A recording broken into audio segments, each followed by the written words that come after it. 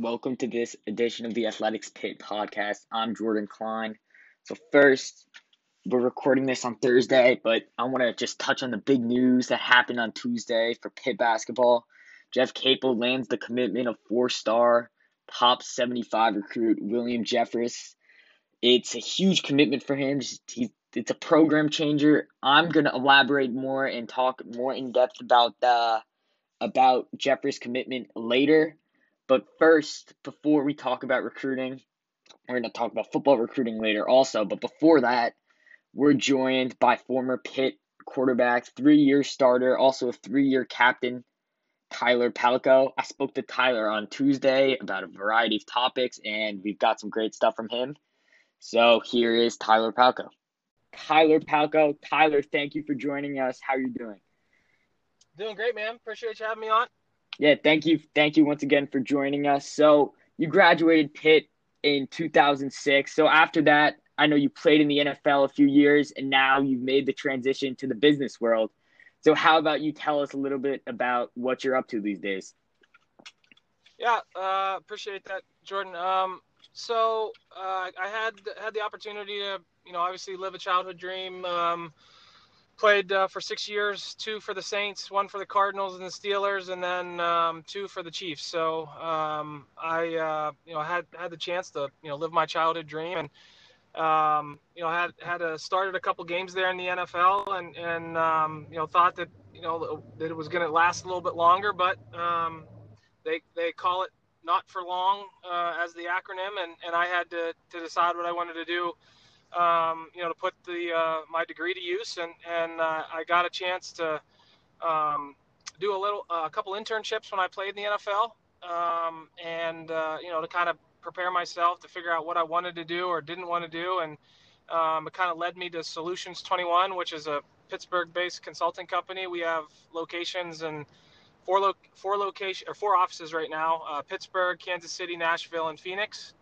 And, our primary focus is around the privately held mid-market businesses all around the world. We have clients, in a couple different countries. So we're a boutique consulting company that focuses on leadership development, strategic planning, and succession planning. So, long-winded way of saying we have a couple of customized programs that we've developed, and we work with their clients and help them build their bench strength and their strategic plans to make sure that they're operating at optimum efficiency.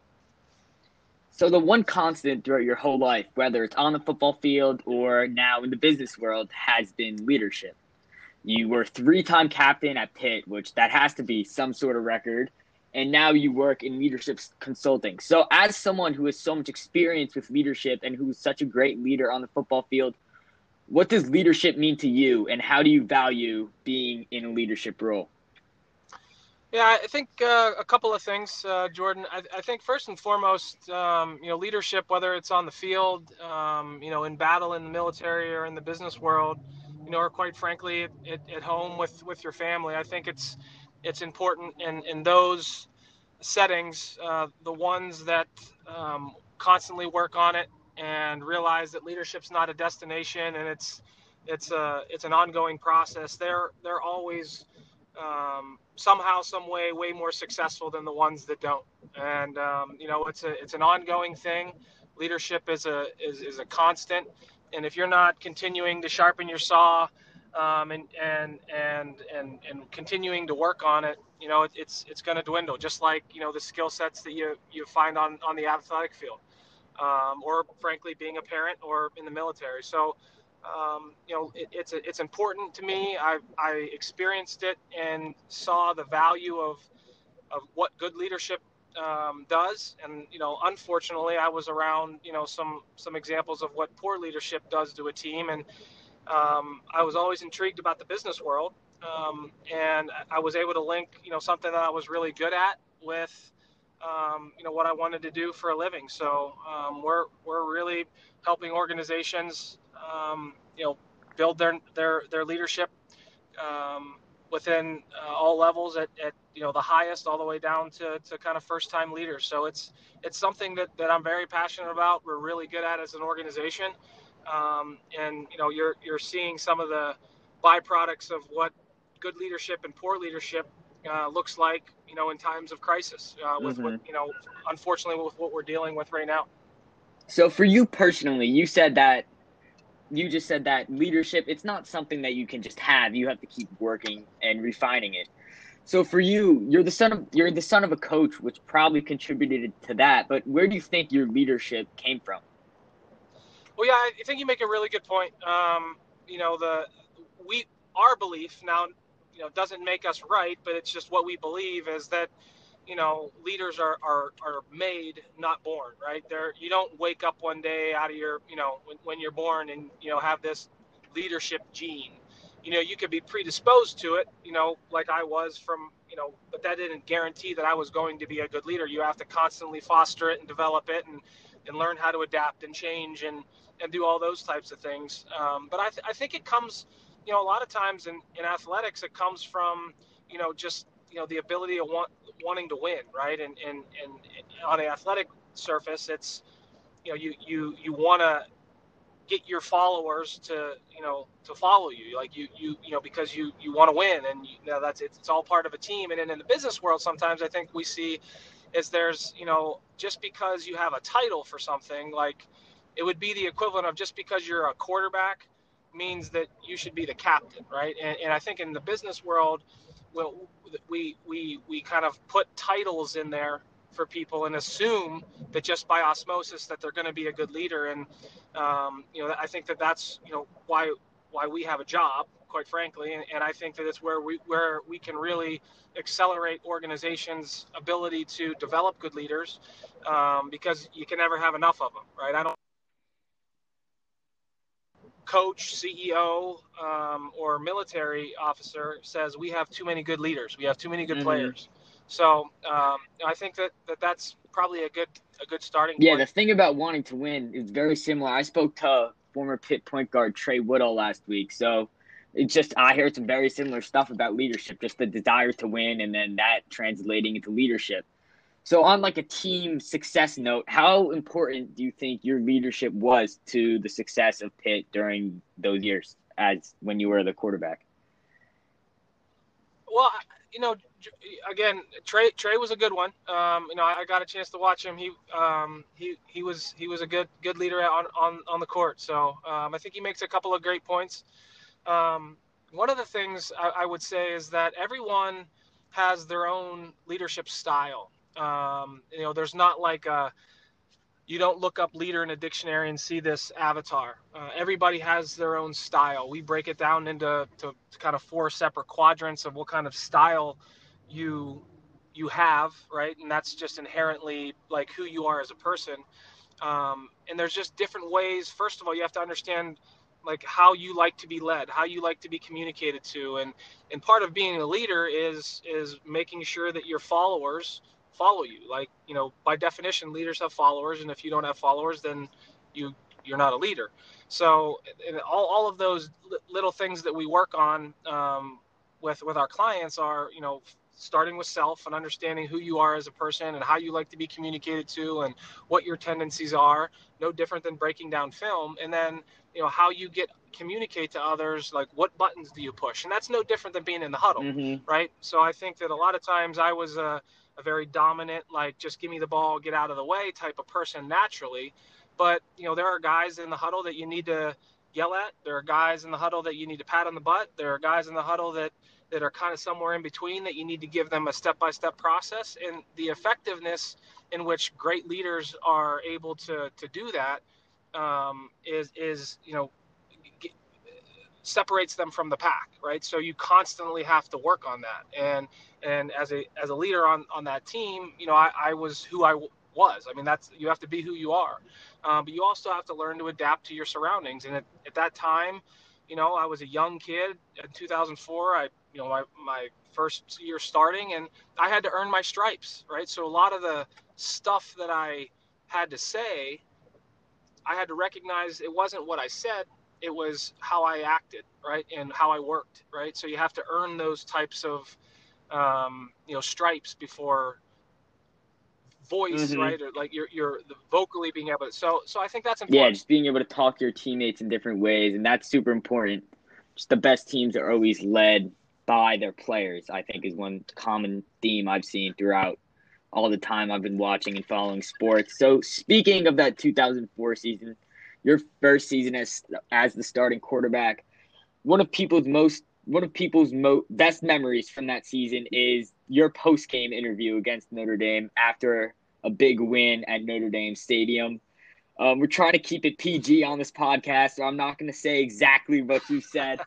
But during that interview, I mean, you were obviously pretty fired up. So just what was going through your mind during that moment? Well, I mean, obviously that's not something I'm proud of. I mean, you don't want, your kids or your grandma or your mom to see you cuss on national television. But, you know, I always, when dealing with the media, was always very honest and direct and pretty, organic. And it was a big win. I let my emotions get the best of me. And quite frankly, from a leadership learning opportunity, that's something that I had to learn how to control my emotions, right? So, that's they're always constantly learning. But it was a cool, organic, just like, just pure emotional reaction to our team.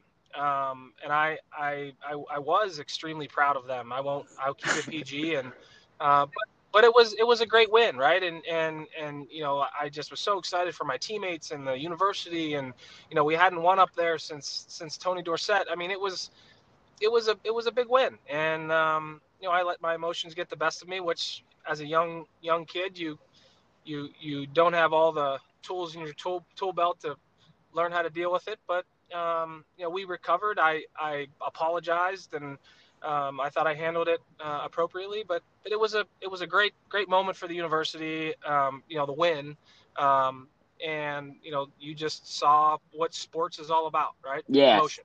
And it was raw, and it was a pretty cool So experience. one thing about that raw emotion, I know you said it could be viewed as negative from like a leadership standpoint, but the way I viewed it when I watched that on YouTube, I see that and I go, I want to run through a wall with that guy. With your passion, your commitment, I think to myself, if I was on the field with that guy, I would want to run through a wall for him and with him. So how do you think that reflected on your teammates just in terms of your leadership and your passion and your commitment to the team? Well, you bring up a lot of good points, right? When you're in college, you're young, and that stuff is viewed from your teammates' standpoint as really cool. And man, that very much like you said, so there's a difference between being emotional and from a leadership standpoint being smart and professional. And those are all learning opportunities. And those are things that I implement today, and we work with our clients with, is that you can still be excited and happy and raw. And if I was that emotional but didn't allow that emotion to get the best of me, you know it still would have been exciting. And it still would have been. It's just those types of things that you learn, right? And it's not that it's bad. It happened. You learn from it and you move on. But those things affected me in a positive way to kind of the work that we're doing today. But it was really cool, to be able to look back on it and be able to be a little bit embarrassed, but also in the same sense, like, man, that's why we sign up for sports, right? To have the ball in the last minute at Notre Dame Stadium and against a big rival, and you win, right? So, Yeah. um, That's the yeah, moment that we've all envisioned moments like that just in our backyard as a kid, and for you to have that come true, it must be just an amazing feeling. it was Yeah. cool. So about that, so what was the aftermath of that like? What was Walt Harris's reaction? What were your other coaches, maybe some people in the athletic department? What was their reaction to hearing that? Yeah. Well, I'll keep it short, but obviously, as you can imagine, there were some less than appropriate emails that I received on behalf of the Golden Domers, but which is to be expected. Yeah. But, I walked off the field and I saw my sports information director, EJ Brigetti, and I said, EJ, we're walking off the field, and I said, man, I think I screwed up. And he goes, why? I said, I think I cussed in the interview. And I've said, damn, and some other choice words that weren't as bad as the one that I said. And he's like, oh, don't worry about it. That's fine. Like, he just assumed that it was going to be a less than derogative term than the one that I used. So he was like, oh, you're fine. So I walked in the locker room, celebrated with my teammates, and was the last one to come out of the locker room. And when I got out of the shower, our AD and our head coach and our sports information director were like standing by my locker, staring a hole right through my face. And I see you're like, well, what? I said, I warned you. Well, you didn't tell me you said that. And I said, well, you didn't ask. So anyway, as you can imagine, you have to, issue a statement. And I wanted to be the one to stand in front of the media and apologize, organically, and say, hey, look, this is not who I am. I apologize. And emotions got the best of me. So I wanted to handle it professionally. And, but yeah, it was kind of funny where, you like get in trouble and you say, you did this, and you're like, oh, that's not a big deal. And then your parents find out actually what happened, and then you get yelled at. So that's kind of how we've all been in those situations. So that moment, I mean, we still talk about it, 16 years later. So what's the long-term aftermath of that like for you? So do people still come up to you about that moment, or is it? Well, first of all, you made me just feel really old at that moment of referencing 16 years. My mind, it was like last week. I think the because of social media and because of YouTube and all those things, you essentially are branded that way. So I've been on the golf course, I've been on airports, I've been in sales calls and boardrooms with executives that bring it up. And, obviously I think, as time has passed, it's kind of a funny little, hey, this is the guy who, threw 5 touchdown passes and then acted like a knucklehead on TV. But, people still remember it, and it's cool. It's cool to be part of history, right? However infamous or famous it is, it's still cool to be a part of Pitt football history, and that's you want to leave your lasting, your legacy. You want to leave your mark, and that 2004 team did. Yeah. So all these years later, have you ever had a Notre Dame fan come up to you about that interview, or do you think they're mostly past that? No, the Golden Domers still have a little spur up their boot on that. But it's all in good fun. Yeah. And I think the frustration and hatred toward that has kind of passed, and it's more a pretty cool talk. Yeah, I have some friends who are Notre Dame fans, and we're younger, so we don't really remember that moment, but I still talk about. I've brought it up to him, and let's say at first he wasn't very happy about it, so I decided not to bring it up again just to keep him happy. So another thing, piggybacking off what you just said. So I want to talk about overall that 2004 season, the Fiesta Bowl season. So you had a tough start, lost to Nebraska and UConn. You needed overtime to beat Furman. But then all of a sudden, it was just like a button click, just a light bulb went off with that team. You guys won, I believe it was like 7 of your last 8 games. So what do you think changed in that season? A lot of it had to do with me. I mean, I think that I've never been one to learn the easy way. I've usually pretty hard-headed and had to take some lumps and figure it out.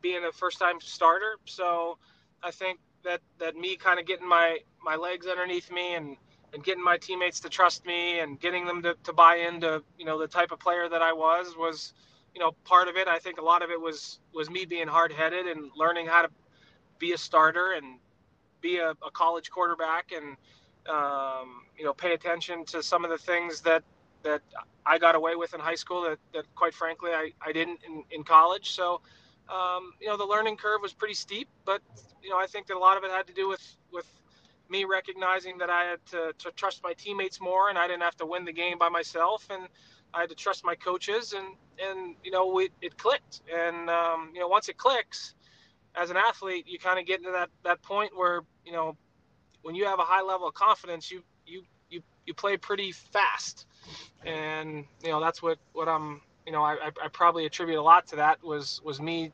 stopping trying to be to do it all on my own. Yeah, just trusting your teammates.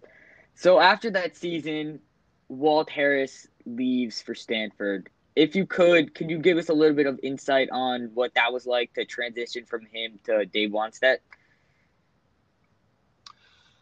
Yeah, so he didn't leave the team. Like it wasn't something that he was he didn't he didn't leave because he wanted to leave. So let's just leave it at that. I committed to Coach Harris, and I was somebody who he was somebody that I wanted to resurrect the Pitt program on and bring Pitt back to national prominence. So that wasn't a Walt choice, and the fact that he left really kind of it hindered our progress as a team at that point in time. But as everyone knows, athletics you have to deal with adversity, and Walt had to move on, and Coach Wani came in and implemented a really good program. He was a wonderful guy to play for. I got a chance to play for Matt Cavanaugh, who was my offensive coordinator and quarterback coach, who really helped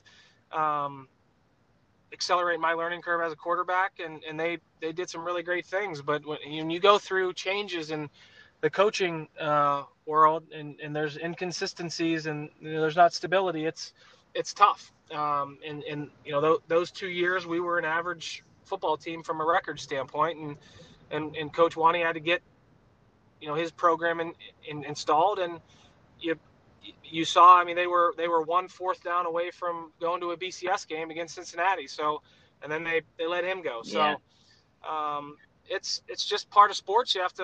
Nothing's fair in life, and especially in sports. So, we had to deal with that adversity, and unfortunately, we couldn't get past being an average football team. But we had some really good players and good coaches, and they showed it a couple years after we left. What's that, if you could, what is that transition period like? I mean, you have Walt Harris, a guy who's doing a good job. He took you guys to a BCS game, and then he has to go, not by choice, and then they bring in Dave Wannstedt. So what if you could give us some insight on that transition, or maybe like that first meeting with Wannstedt, and what was like the reaction around the locker room with you, and like what were your thoughts during that time?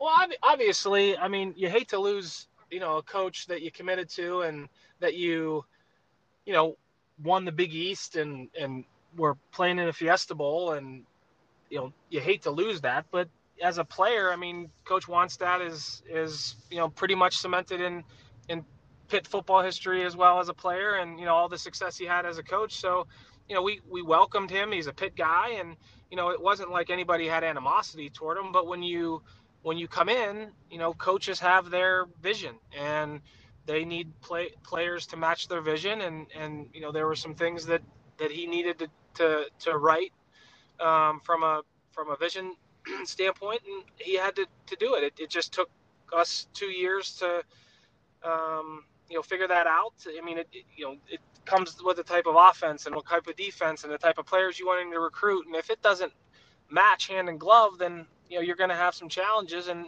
it wasn't his fault. He had to do what was best for the program, and we worked our tails off. We just couldn't get it going for him. So as a player, you always feel bad when you don't execute for your coach and you don't win. So it's part of the gig. But Coach Wani was awesome. I mean, a guy that I still keep in contact with today, and somebody who I have a ton of respect for, and he's a Pitt guy. So, we just unfortunate that we couldn't get it done for both coaches that I played for. And it's just sports. Yeah, just to piggyback off that Dave Wannstedt thought. Dave Wannstedt always just seemed like a guy to me whose players just loved him. He was a high energy guy, Pittsburgh guy, and I think he did some very good things for this program. So Tyler Palko, thank you for joining us today. Thanks, man. I appreciate it. Jordan, you did a great job. I enjoyed being on Yeah, it here. was great having you on. Thank you. Once again, thank you to Tyler for joining us. I really hope you guys all enjoyed that interview. It's always great to have a former Pitt player on, especially one that has the status of Tyler. I mean, he's a great guy. He was a great quarterback for Pitt and a great representative of the University of Pittsburgh. And it's just great to see that his Pitt pride is still intact in everything that he's doing today. So I said I was going to talk about this earlier in the episode. A big commitment on Tuesday for Jeff Capel and his staff, the commitment of four-star forward Will Jeffress. Jeffress is a kid. Capel's been recruiting him for a while. He's been recruiting him for a very long time, ever since he took the job. He's been developing a relationship with Jeffress and his family. Pitt's been the presumed favorite for a while now. I mean, most people knew he was going to commit to Pitt. It was just a matter of when. I would say the pandemic helped Pitt in his recruitment. Pitt was really the only school he visited.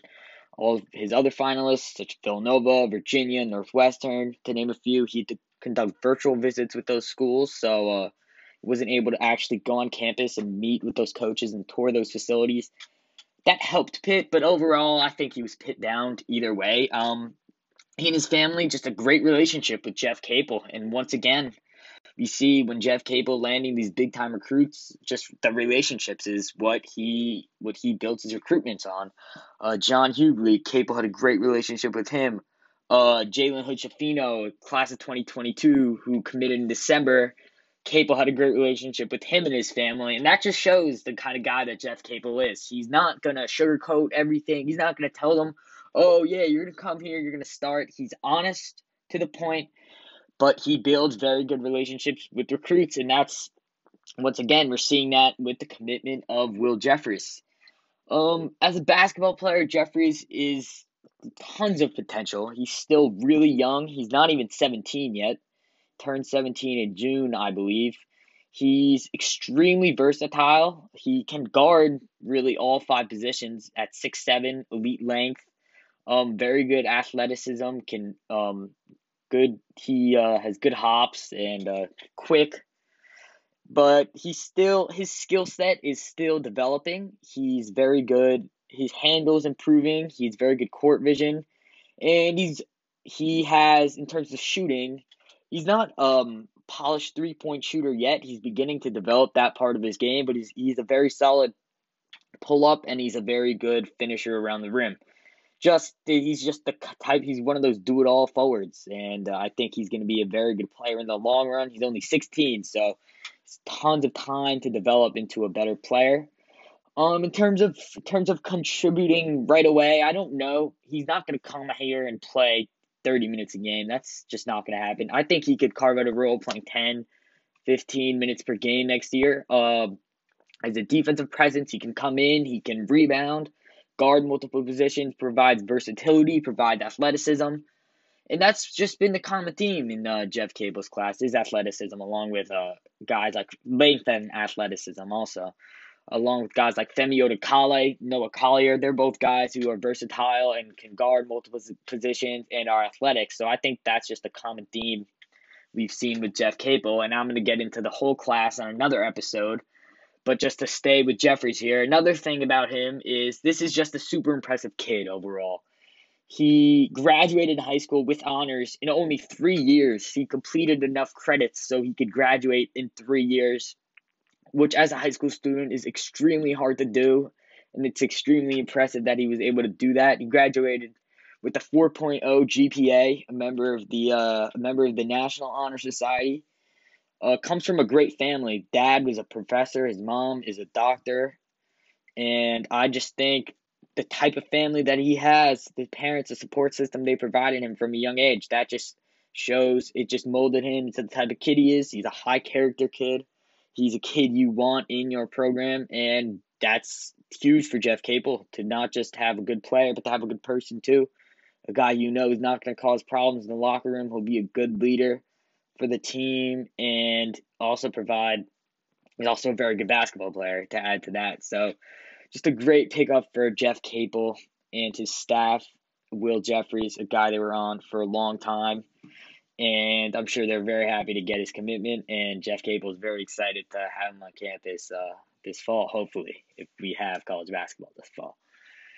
Hopefully, we can get this all settled and we'll be playing college football and college basketball. And speaking of college football, I'm going to talk a little bit about Pat Narduzzi and his recruiting efforts. He's landed 5 commitments in the past week. We know of 4, just to list them. Miles Alston, a wide receiver from Virginia. Jalen Bradley, a receiver from Maryland. Terrence Rankle, a lineman from Ohio. And Trevion Stevenson, a linebacker from, once again, Virginia. And 5th commitment that a Pat signal was put out earlier this morning, but I'm still trying to figure out who that commitment is. I have some ideas, which I'll share with you guys on Twitter, but I'm not positive on who the commitment is. There's one thing to highlight with these commitments is where they're from. You have Jalen Bradley from Maryland, Miles Alston from Virginia, and Rodney Hammond, the guy who committed this fall, from Virginia. And also Trevion Stevenson, linebacker from Virginia. So out of Pitt's 7 commitments so far, you have 5 from the DMV area, which is DC, Maryland, Virginia. And there's really one reason for that, and his name's Chris Beatty. Chris Beatty, Pitt hired him. It's going to be his 2nd full season on staff this season. He's just an exceptional recruiter of the DMV area. He's the wide receivers coach, doing a great job down there with the addition of Alston, Bradley, Stevenson, and Hammond earlier this fall.